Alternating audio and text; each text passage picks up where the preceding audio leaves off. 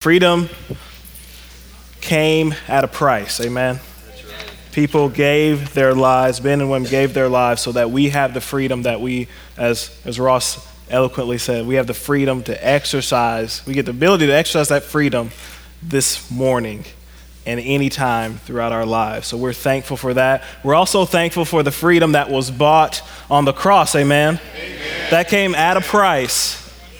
It cost something to someone for us so that we can freely, everyone say freely, freely go to our Father. We can freely and boldly come to his throne of grace in a time of need, all because someone chose to pay the price for us. Are you thankful for that?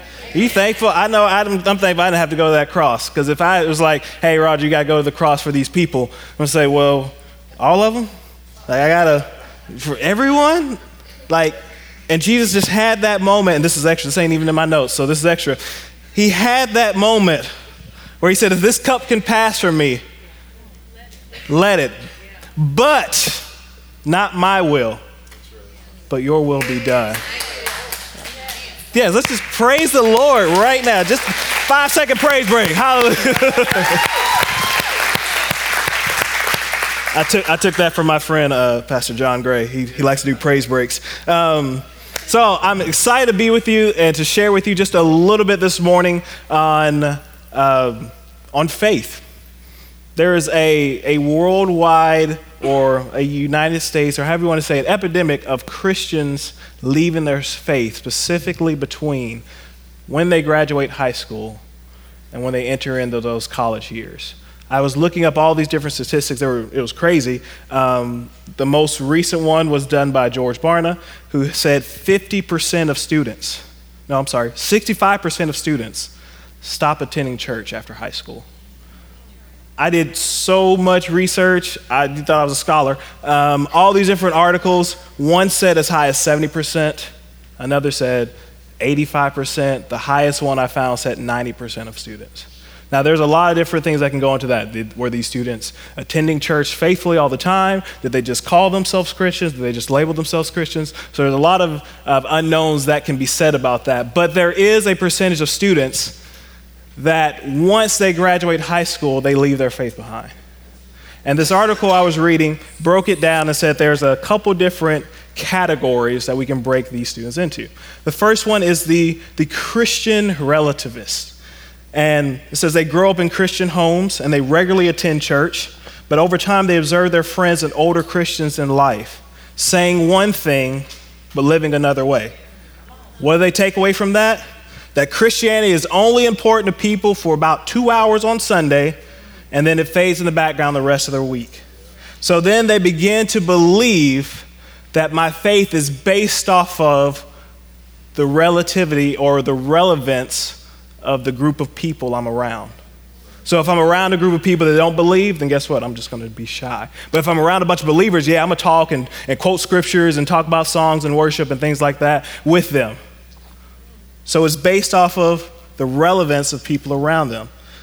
The moment that happens, Christianity loses its power and vitality, because true Christianity at its core is a public faith. But those students, they don't risk relationships to tell friends about Jesus or go against the grain of where everyone is headed. So that's one group. The next group is called the drifter. They too grow up in a Christian home, regularly attend church, but they begin to have questions and doubts about their faith. Unfortunately, though, they learn that spiritual Christians don't ask questions in church. Questions and doubts mean you have a lack of faith. They learn to swallow questions and doubts and insecurities and come to a place where they really don't believe anymore, and they outgrow their childhood faith. The last group is the unconvinced or the disengaged. They too grow up in a Christian home, regularly attend church, but they begin to wrestle with questions as well. But they begin searching for answers using things like the internet and social media. Sometimes social media is not the best place to go find answers for anything. Then they begin to have a hard time with their faith. They wonder why their faith isn't working. And someone says, oh, because you're not as spiritual as everyone else. Their feelings of frustration and isolation grow. Then they start, again, when they're looking for answers, find people that are good people, they're nice people, but they don't believe like I believe. So that's okay, right? Then they come to a point, they say, you know what, I don't believe this anymore. I can still be a good person. I can still be a nice person. I don't have to have my faith. And so they begin, unconvinced now, they go public with their unbelief. They experience a crisis of faith and choose not to pretend anymore. They walk away and they begin to openly challenge parents, friends, loved ones at church, on the same social media they got answers from. And then college is their time to become their own person so they can live outside the box of Christianity. Now this is an article someone wrote. It's really funny because then the people's comments under it, someone said, oh, you forgot about the parrot. And the guy responded like, the parrot? He said, yeah, the person that is just around church and they just quote everything they hear and they recite everything. And they're really good at reciting what they heard the pastor say, what they heard their parents say, but that's all they're doing is reciting it. And the problem is there is no ownership that comes with all those different students. There's no ownership of their faith. And that's what we're going to talk about is their faith. So my charge to the graduates today is your faith is your faith. I have a 3-point charge. I'm a basketball player, 3-pointer. I wasn't good at shooting them, but I like to shoot them all the time when I played. So that didn't happen much either. So 3-point charge. The first point, know your faith. Amen. Know your faith. The definition of faith in Webster says is complete trust or confidence in someone or something. Complete confidence or trust in someone or something. And we all know what Hebrews 11 verse 1. So if you have not gone there, turn to Hebrews 11 verse 1 or use your iPad, use your iPhone. I brought my old Bible, old school, it's falling apart. But I got there, so when you get there, say amen. Amen. And if you're not there, that's fine. You can get there a little bit later. It's okay. Hebrews chapter 11 verse 1. So my Bible, King James says, now faith is the substance of things hoped for, is the evidence of things not seen. I want to read the Amplified to you. It says, now faith is the assurance, the confirmation, the title deed of the things we hope for, being proof of things we do not see, and the conviction of their reality. Faith perceiving as real fact what is not revealed to the senses. I love that word, the title deed. Faith is the assurance, the confirmation, it's the title deed. So I have up here with me the title deed to one of my cars. It makes it sound like I have like a ton of cars. One of my cars, one of 3, right? We got 3. One of 3. So this is the one that I really like. It's the Escalade. Had to buy this one from the parentals. Yeah, I actually sat at the table and we had to negotiate a price because you know where it says like everything the father owns is the son. My dad was like, nah, we got to pay for this. We can sit down and negotiate. And I say that only because my father is here with me this morning. So if you'll give it up for my dad. So if you have a problem with the way I am, you can just blame him. So I have the title deed to our Escalade. Now, is this the actual car? I cannot go out there onto South Broadway and stand at the light and say, let me in. I got my blinker on. See, I'm in a car. Move. This is not the actual car. But what this does say is that somewhere on this planet, I have a car that belongs to me. I may not can see it right now. I can't touch it right now, but it's there. It also says things like the make and model of the car. It says the license plate number, the vehicle identification number. It says all these things about the car. Ladies and gentlemen, your faith will say all these things about you. Your faith can say all these things about what you are entitled to because of what your Father and the Son paid for. So your faith, it may not look like it right now, but your faith can say, you know what? I can do all things through Christ who strengthens me. Why? Because my faith, I got the proof right here that says I can do that. I got the proof that says that my God shall supply all my needs according to his riches and his glory. My faith can say that. It says 1,000 shall fall on my side and 10,000 on my right hand, but it won't come near me. It says I can walk through the valley of the shadow of death. Your faith can have you go through the fire and come out and not smell like smoke. Why? Why is that? Because that's what faith is. It's the substance. I can feel this of the things that hope for, and it's the evidence of things that we do not see. Your faith is alive. Yes. Graduates, your faith is alive with you. And so in those times of need, your faith can go and reach and say, you know what? Your Bible says, your word says that you can have peace that surpasses all understanding. Amen. Your faith can go get that for you. But guess what? You got to know it. Know your faith. Know what it can do. Know what you can stand on. It's the title deed. Moving right along. Point number 2. Own your faith. Own your faith. It should show up there on the screen. Own your faith. There it is. Shout out to Brother CC, Chris Comstock, and Stephanie for doing the sound and video. Give them a hand. As we know, they could hit one button and all this just turns off. So we are thankful that they are loving people. Own your faith. Own your faith. My friend, I have a friend who preached at the church. His name is Pastor Steve Furtick. He has this church, and he tells this story about he was on a plane one time, and this guy was like, "Hey, you're that pastor that's on TV?" And he's like, "Yeah." He's like, "Yeah, you make people like shout and respond, and I'm just not that type of person. I really think that's not really, right of you to do that, because you're making people act like that's not how they normally act. And I'm not one of those people. Like, I just don't respond that way." He was like, "Yeah, you do." He's like, "Well, no, I don't. That's, I'm a reserved kind of quiet person, so that's not how I worship. That's not my personality." He said, "Yeah, you do. There's just something." He said, I'm sorry to say this, sir, but just the things of God don't get you excited as something else on this earth may get you excited. And the guy kind of got offended, like, "How dare you say that to me? You're a pastor. You're just supposed to be nice, and you're supposed to agree, and it's my faith, and I'm supposed to be comfortable about it." And he was just like, "Well, that's just how it is. I'm sorry, sir." A few hours later, they're on this flight, and the man gets an email of his Christmas bonus for the year.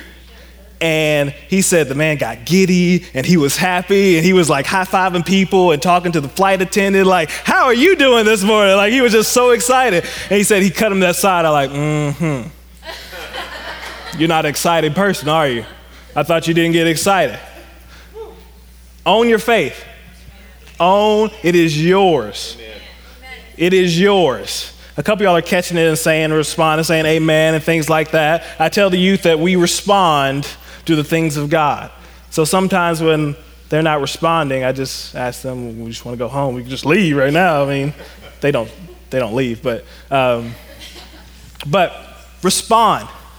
Why? Because there is something on this planet that each of us will respond to out of our emotions, out of our physical being. Some of you, if your family member texts you right now, says, "Hey, my car broke down, I need some help," you would leave service, doesn't matter what was going on, you would go and try to help them. And that's nothing wrong with that.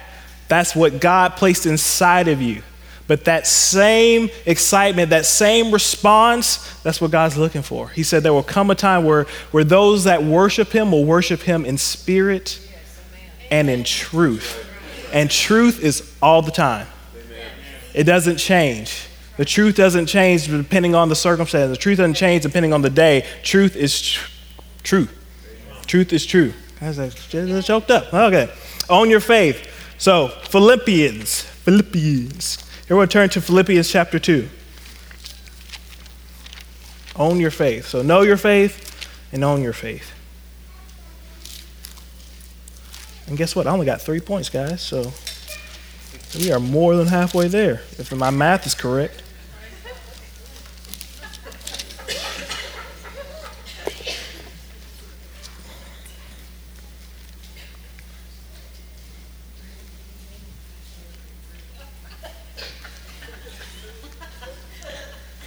And when you get there, say, I'm there.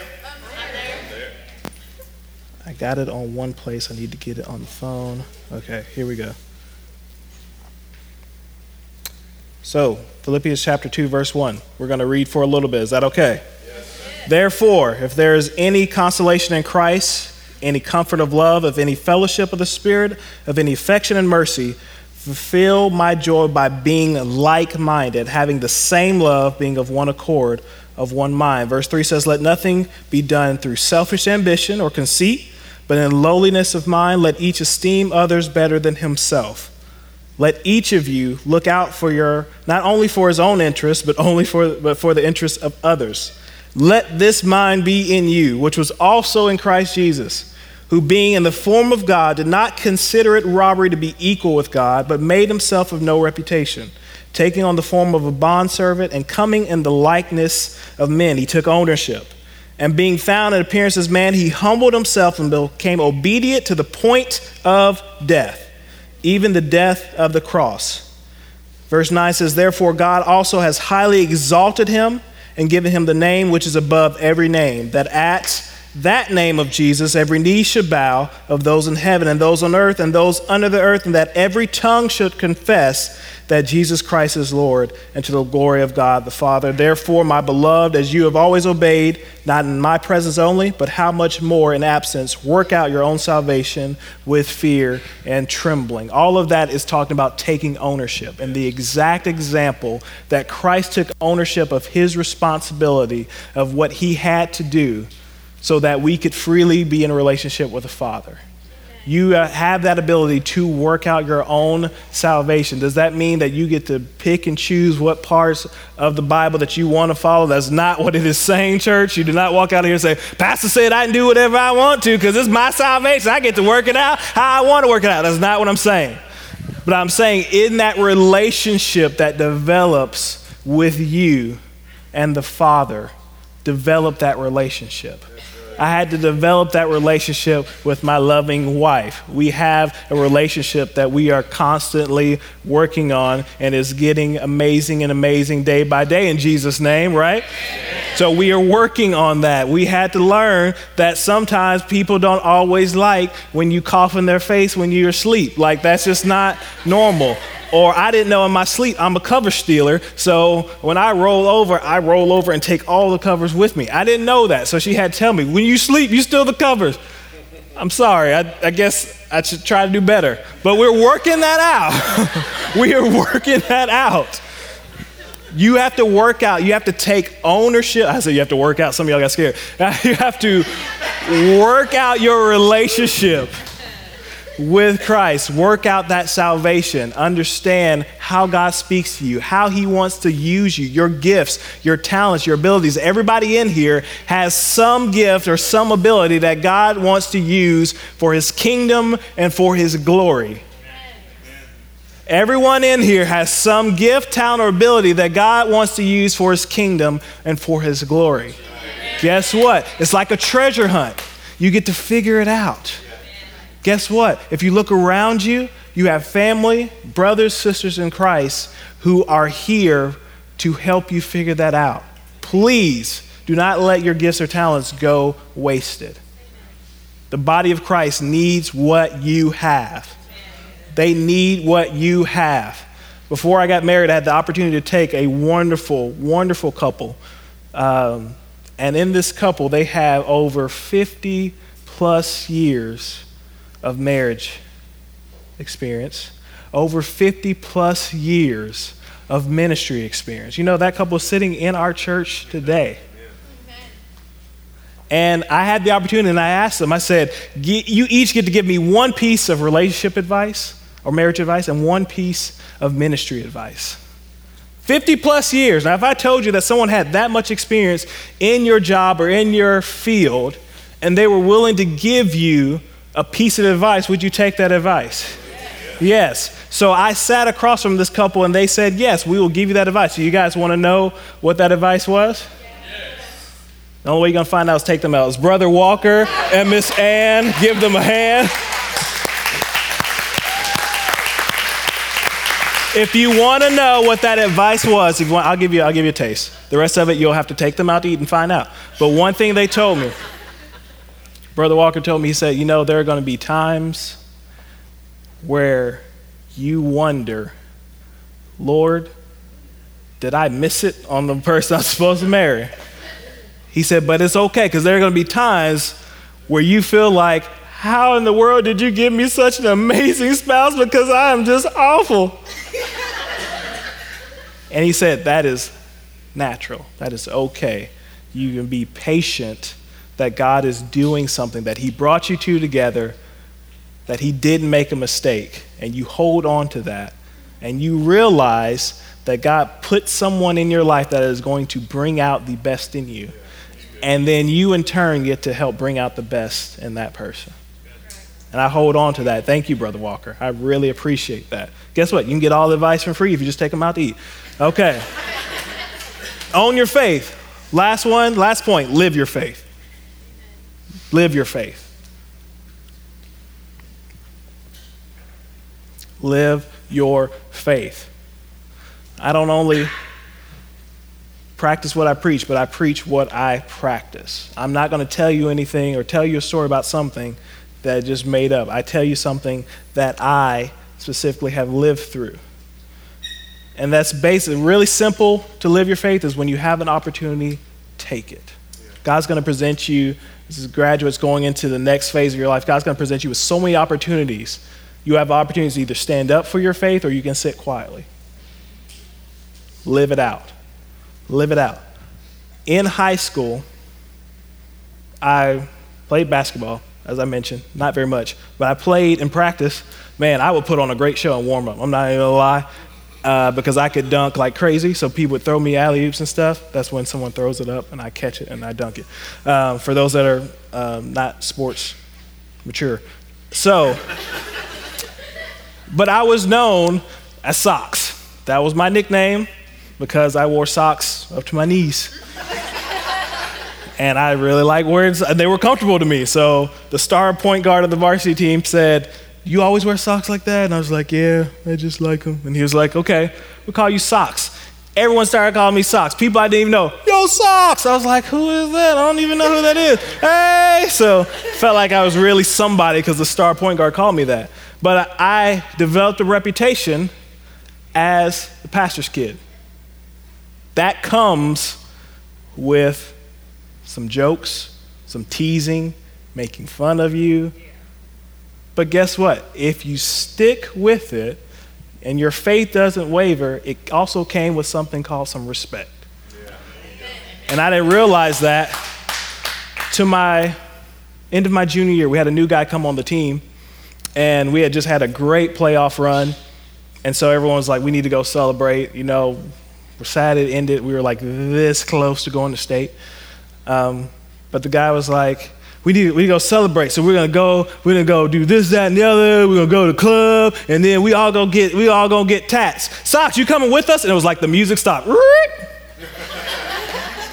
And everyone looked at him and was like, you can't do that to Socks. He's a Christian man. He don't go do that. And it was like everybody jumped on this new kid at once and were like, why did you do that? Why did you tell them? He's going to be offended. We got to he prays for the whole team and he reads scripture over us. We can't upset him or anything. I was like, I didn't even have to defend my faith. People defended my faith for me.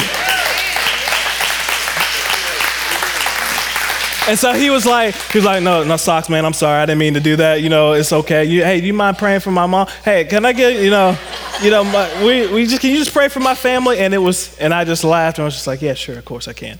But I didn't have to do anything. I didn't have to defend my faith. Why? Because I had already been living it out through the years. Does that mean I was perfect? Absolutely not. I'm not saying Roger walked into the locker room and the light shone upon him. And he didn't even have to dress because his clothes automatically just jumped on him. That is not what I'm saying. But through the years, through the tests and through the trials, guess what? I lived my faith. And so it brought about a respect from my teammates. Another story. So I had that in high school. Last story in college. I I had a professor who's no longer at UT Tyler anymore, but he said, if you get a D in my class, it's like getting a C. If you get a B in my class, it's like getting an A. I don't give out A's. If you get an A, it's because you worked for it. Yes, your butt for it. You worked your butt off for it.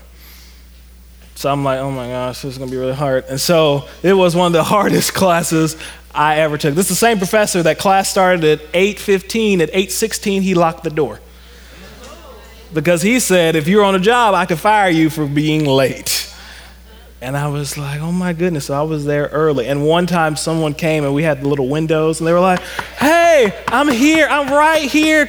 And he said, class started at 8:15, looked through him at the window and turned around and went to teach and couldn't let anybody go. He's like, if anybody goes up and opens the door and lets him in, you'll get minus 10 points on your test. Sorry, bro, we'll give you the notes later. I can't let you in. So he was that professor. So the morning of the final, I got up with a group of like half our class. We met at Starbucks at 4 that morning, and we're studying. We walked into class. Everyone else is just studying, just stressing out, cramming. And I said, we need to pray just to make it today.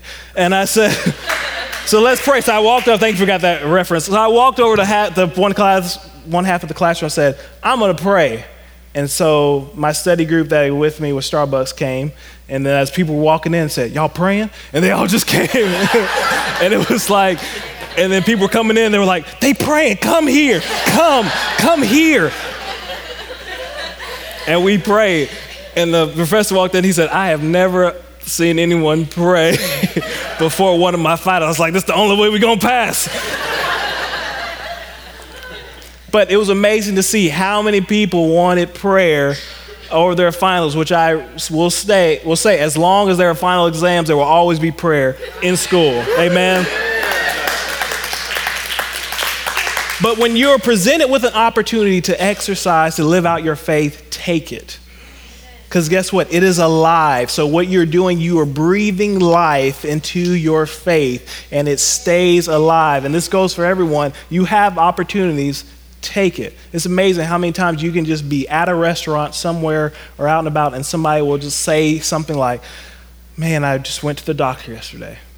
And this is like an open door for all Christians, just to say, come pray for me. I need help because I don't know what to do. Or, man, finances are really tight right now. I have a boss that we're not seeing eye to. I got a coworker. I have a friend in my class. Whatever it is, those are open doors for you to just love on them and to show God's love. And guess what? That is what breaks down walls. That's what breaks down barriers more than standing up with the scripture and telling them what they're doing wrong in their lives. You are not called, amen. We are not called to read everything wrong they're doing in their lives. We are not the judges for their life. But I tell you, if you love them, if you show them consistently the love of God, they will want to know who is your judge. They'll want to know who is the father of your life. They'll want to know what are you doing differently. It's really funny how people use that analogy and say there's something different about you. But guess what? People will really notice that there's something different about you. And college students, high school students going into college, people will really notice that there's something different about you because it's not common in today's world for people to stand up for their faith. And again, I'm not telling you to yell at people and tell them they're sinners, they're going to burn. That saves no one. Maybe it used to scare people. I know Pastor Sam told the story. Scaring people into salvation, I don't think is how God drew up the plan. But you can love them unconditionally and watch that it will make the meanest person, it will soften their heart. The quiet person that doesn't say anything will open up to you because of the love of God and because of your faith. Amen?